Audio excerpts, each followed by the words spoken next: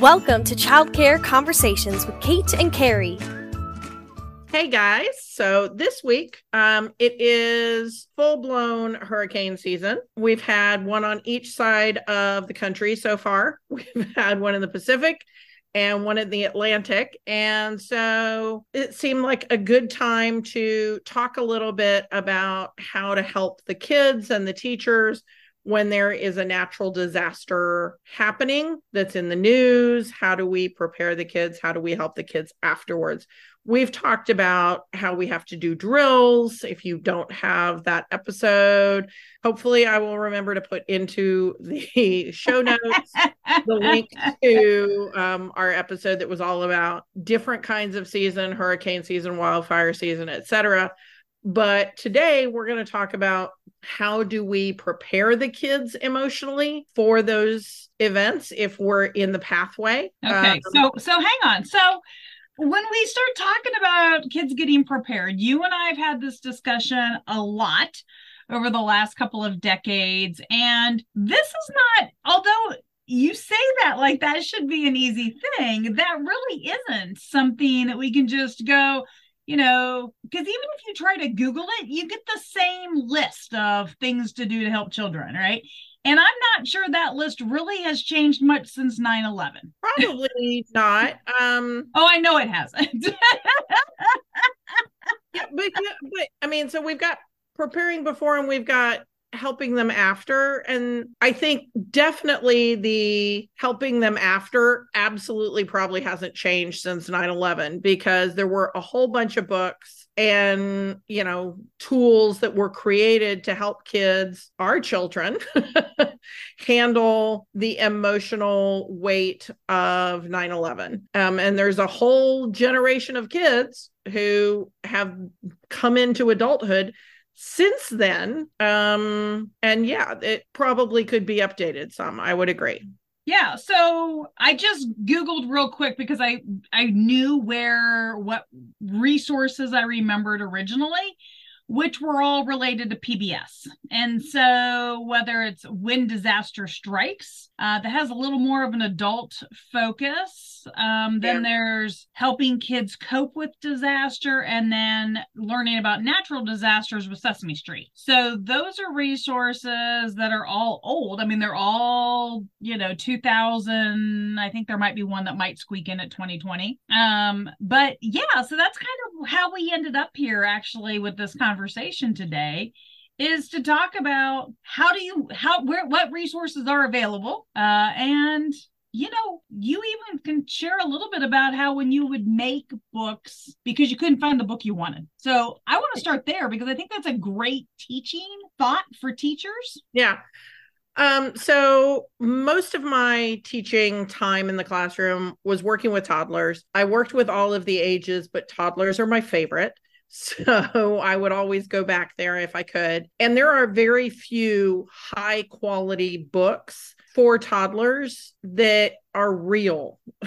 What I mean by that is there's a lot of things with cartoons and they don't talk about emotions, which toddlers are giant balls of emotion that are just bouncing from activity to activity. They cannot parse their emotions at all. They have no emotional control.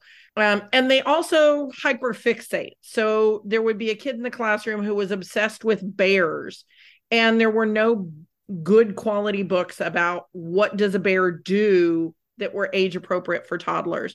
There were lots of pretend books. I guess Little Bear is even older. Little Bear's for preschoolers, but the Little Mouse, the Red Ripe Strawberry, and the Big Hungry Bear, right? That's a prime toddler book that has nothing to do with what bears actually do. And they do eat strawberries, but they do not fight with mice for them. It's not a thing. And so I would go and, destroy National Geographic magazines to put real pictures of real bears and put real text about the real bears into a photo album. And that's how I created my first books. And we would do the same thing when one of the kids was dealing with the death of a pet or a family illness. we would get pictures of their family member and we would make a book that we could read at story time so that the kids could actually see real people and address those things. Now, when you and I wrote our book, Lola and the Hurricane, it is written for older kids than toddlers. It is using simple line drawings instead of realistic pictures. Because the word hurricane is not a word that's going to stick in a toddler's head. But that's how I started writing books, is as a teacher, there would be something that we needed to talk about or that the kids were very interested in, and there wasn't a good book for it. It's great to have fun books, Dr. Seuss books, the Berenstain Bears, all of, Eric Carle, those are ones that have been around for decades and decades. And some of them deal with emotions, but there aren't enough of them, I guess, is what I want to say. I obviously got on a soapbox there. That's okay. We all have them. So one of the things when we decided to write this book, we also looked at fun facts. We picked, things that we thought were interesting. And so when you're writing books for your kids in your classroom, if you get nothing out of today's podcast, think of yourself as an author. Think of yourself as somebody who is capable of doing exactly what Carrie just talked about. And what's beautiful is we even have more resources. Like now you can just go on to Google and find pictures of the bears actually doing the bear things and writing, When we're talking about natural disasters, you can take pictures of of a natural disaster that happened that is what the kids are worried about, mm-hmm. and put that in the book. So, by the time this goes up, it'll be a little dated, but the hurricane followed by the wildfires out in Hawaii. I know that there have been kids who are worried because I heard one kid be very worried about the koalas, because the last time there was a thing that they heard about with a big wildfire on an island, the koalas were involved. The kids don't know the difference between Hawaii and Australia. It's an island. There was a fire. The koalas must be in danger. And so, we can explain, no, there's no koalas in Hawaii. But then they said, well, what animals do live in Hawaii? And then you go in a whole different route. But you can take actual pictures of real life houses or real life streets, and you can put those in, and you can put what is important for the kids, which is the people helping each other. And that because the people lived on an island, everybody knew how to swim. And so if they couldn't get away from the fire, they could jump in the water and they could swim. Like, we can put those things in the story so that the kids aren't left with the visual of the burned out VW bug. Instead, they're left with the visual of somebody being able to go to the beach. Because that's what the kid is going to think. They're not going to be like, 2 hours of treading water. That doesn't sound fun. But we can leave them with this is what you could do if this happens for you, instead of leaving that open loop of, oh my gosh, if there's a wildfire, my house is going to burn down. My cars are going to burn. I can't get away because my car's on fire. Well, that's not how we want to leave it.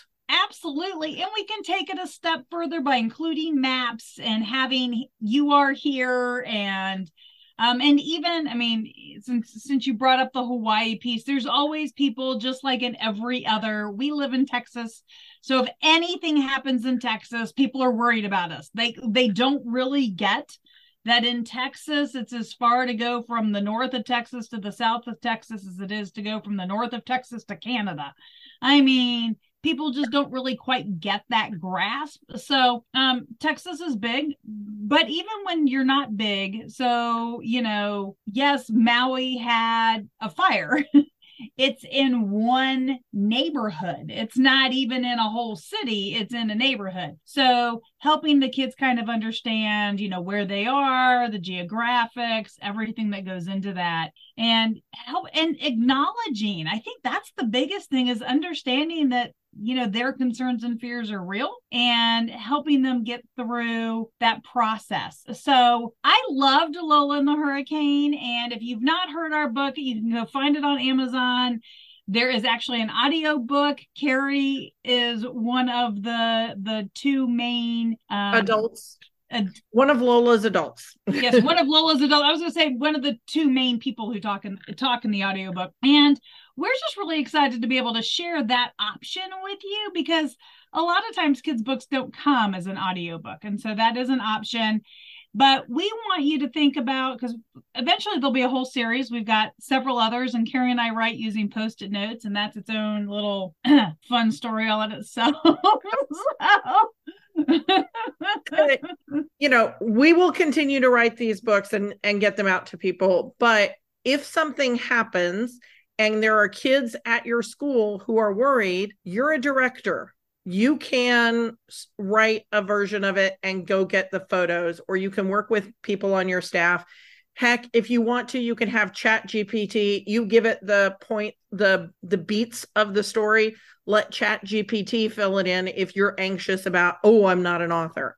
Great. You're not going to publish it everywhere. It's for the kids to have that. This is what you do before, this is what you do during, and this is what you do after, which is what we want if we're helping kids through the emotional drama that is a disaster. Okay, so let's talk a little bit. So you hear this coming on the news. You live in Texas. The Gulf is just as guilty as either one of the oceans. And so we have hurricane currently in the Gulf. It sounds like it might come our direction. You're a director. You want to help prepare the teachers, the kids, the parents. What might be what's the first thing you could do? What's the first? The first thing I think is reminding people about emergency preparedness and giving them a list of this is what should go in your go bag. If they don't have a go bag, they should know what needs to go in their go bag. My go bag is currently not a bag, it's a cupboard. But it's better to have a bag. So how can we stock that? What are some ways that we can put those things together? And reminding them of the things that are kid specific. Because when people put together a bag, most of the go bag things, emergency preparedness bag printouts that you get are just like, and things to keep you occupied. And they list things like decks of cards and books. If you've ever been in a hotel room with a 3-year-old and a 4-year-old and no power, I will tell you that having 2 children's books and a deck of cards is not going to get you very far. So we need to help them prepare for the fact that there might not be power. And we can, in our classrooms, encourage our teachers to talk through, okay, if the big storm came and we were here at school, what would we do? You guys remember we practiced this, right? And maybe let the kids do the drill, even though it's not a time that you need to do the drill. Let them practice it. And some kids may need to do it 4 or 5 times so that they feel comfortable. Again, thinking more about my toddler people, but I'm sure some of the older kids might do it as well. When we're talking about parents in the infant room, it's much more about how do you stay calm? Because if the parents are really wound up, then the baby's going to get fussy, which is going to make the parents have a harder time dealing with the emergency. And so reminding the parent that they have a plan and don't stress out because you're going to freak out your baby. Then your baby's going to be fussy and then you're not going to be able to do what you need to do. So all of those are really, really great. And if you aren't really sure, there's actually all of those in Lola and the Hurricane, from a checklist for the kiddo, for the family. We talk about taking food with you. We talk about making it a safe place for your pets, even if your pets are chickens. And so we really have tried to capture all of that in the book. And this isn't really designed to be a sales pitch for the book. It's more to help you kind of think about, you can include these in your story. It doesn't have to just be a checklist. So think of it from things you can include. this is also another opportunity for you as an early child care educator to become that expert in the field. So take the opportunity to think about emergency preparedness in your community. Is there any PR that you could possibly be involved in? Even right now, even if you are nowhere near a hurricane, just talking about emergency preparedness and that it's the season and that you're getting ready, having books, having the families all come in with their own go bags, or having the families go home and make their go bags and take pictures of themselves with their go bags, and then sharing that either with your local newspaper, social media, that kind of thing, about why it's important. Because again, you're the expert. Why is it important to prepare the kids and the families? And again, it is wildfire season in half of North America right now. So it doesn't have to be a hurricane or tornado season that we're talking about. Half of the United States is in wildfire season. You could talk about wildfires. That is the next book. Right now, Kate's fussing at me to finish up our tornado book. I've got to get illustrations and stuff done for that, but then the next one will be wildfires. So you can be talking to people about being prepared in case there's a wildfire. A very dear friend of mine and her family of 4 children had to evacuate from a wildfire, and it was a formative event for those kids. They talk about it, and it was, 15 years ago, and it's still very much present in their lives. And part of it is because my friend did not have a go bag. None of the kids were ready for if that happened, because they didn't think it was an issue because they lived in a neighborhood. But it was a big deal. Yeah. And they stayed in that general part of the community. It wasn't, we have friends who were part of that who literally took off to Hawaii. And we have other friends who just moved to other places in Texas, or even other places in Central Texas. But that family stayed fairly close to that same community. So hopefully we've been able to plant some seeds for you. We've shown you how you can do it yourself. Yes, you can use our resource, but you can also take either one of these, become the expert in your community, and you'll get some PR, maybe preferably before there's some disaster happening in your community. I don't want anybody to think I am like just that kind of cold that when we want to do disaster happens here. Yeah. We want to do it beforehand. We want to remind people in the community, hey, it's wildfire season or tornado or hurricane, whatever is the issue in your area. We just want to make sure that all of the families are prepared. Who cares about those people who are just adults? We want to care about the children, and helping them weather these things without it freaking them out too badly, or causing them to freeze in place instead of doing what the parents need them to do. So I hope you liked this. If you enjoy listening to Kate and I talk about all these kinds of issues and how you can improve your school, please make sure that you follow or subscribe, depending on your podcast provider, what it's called, so that you hear us every week on a Tuesday. Follow us on various social media. We look forward to seeing you around the internet. Thanks. Bye-bye. Thank you for listening to Childcare Conversations with Kate and Carrie. Want to learn more? Check out our website at texasdirector.org. And if you've learned anything today, leave us a comment below and share the show.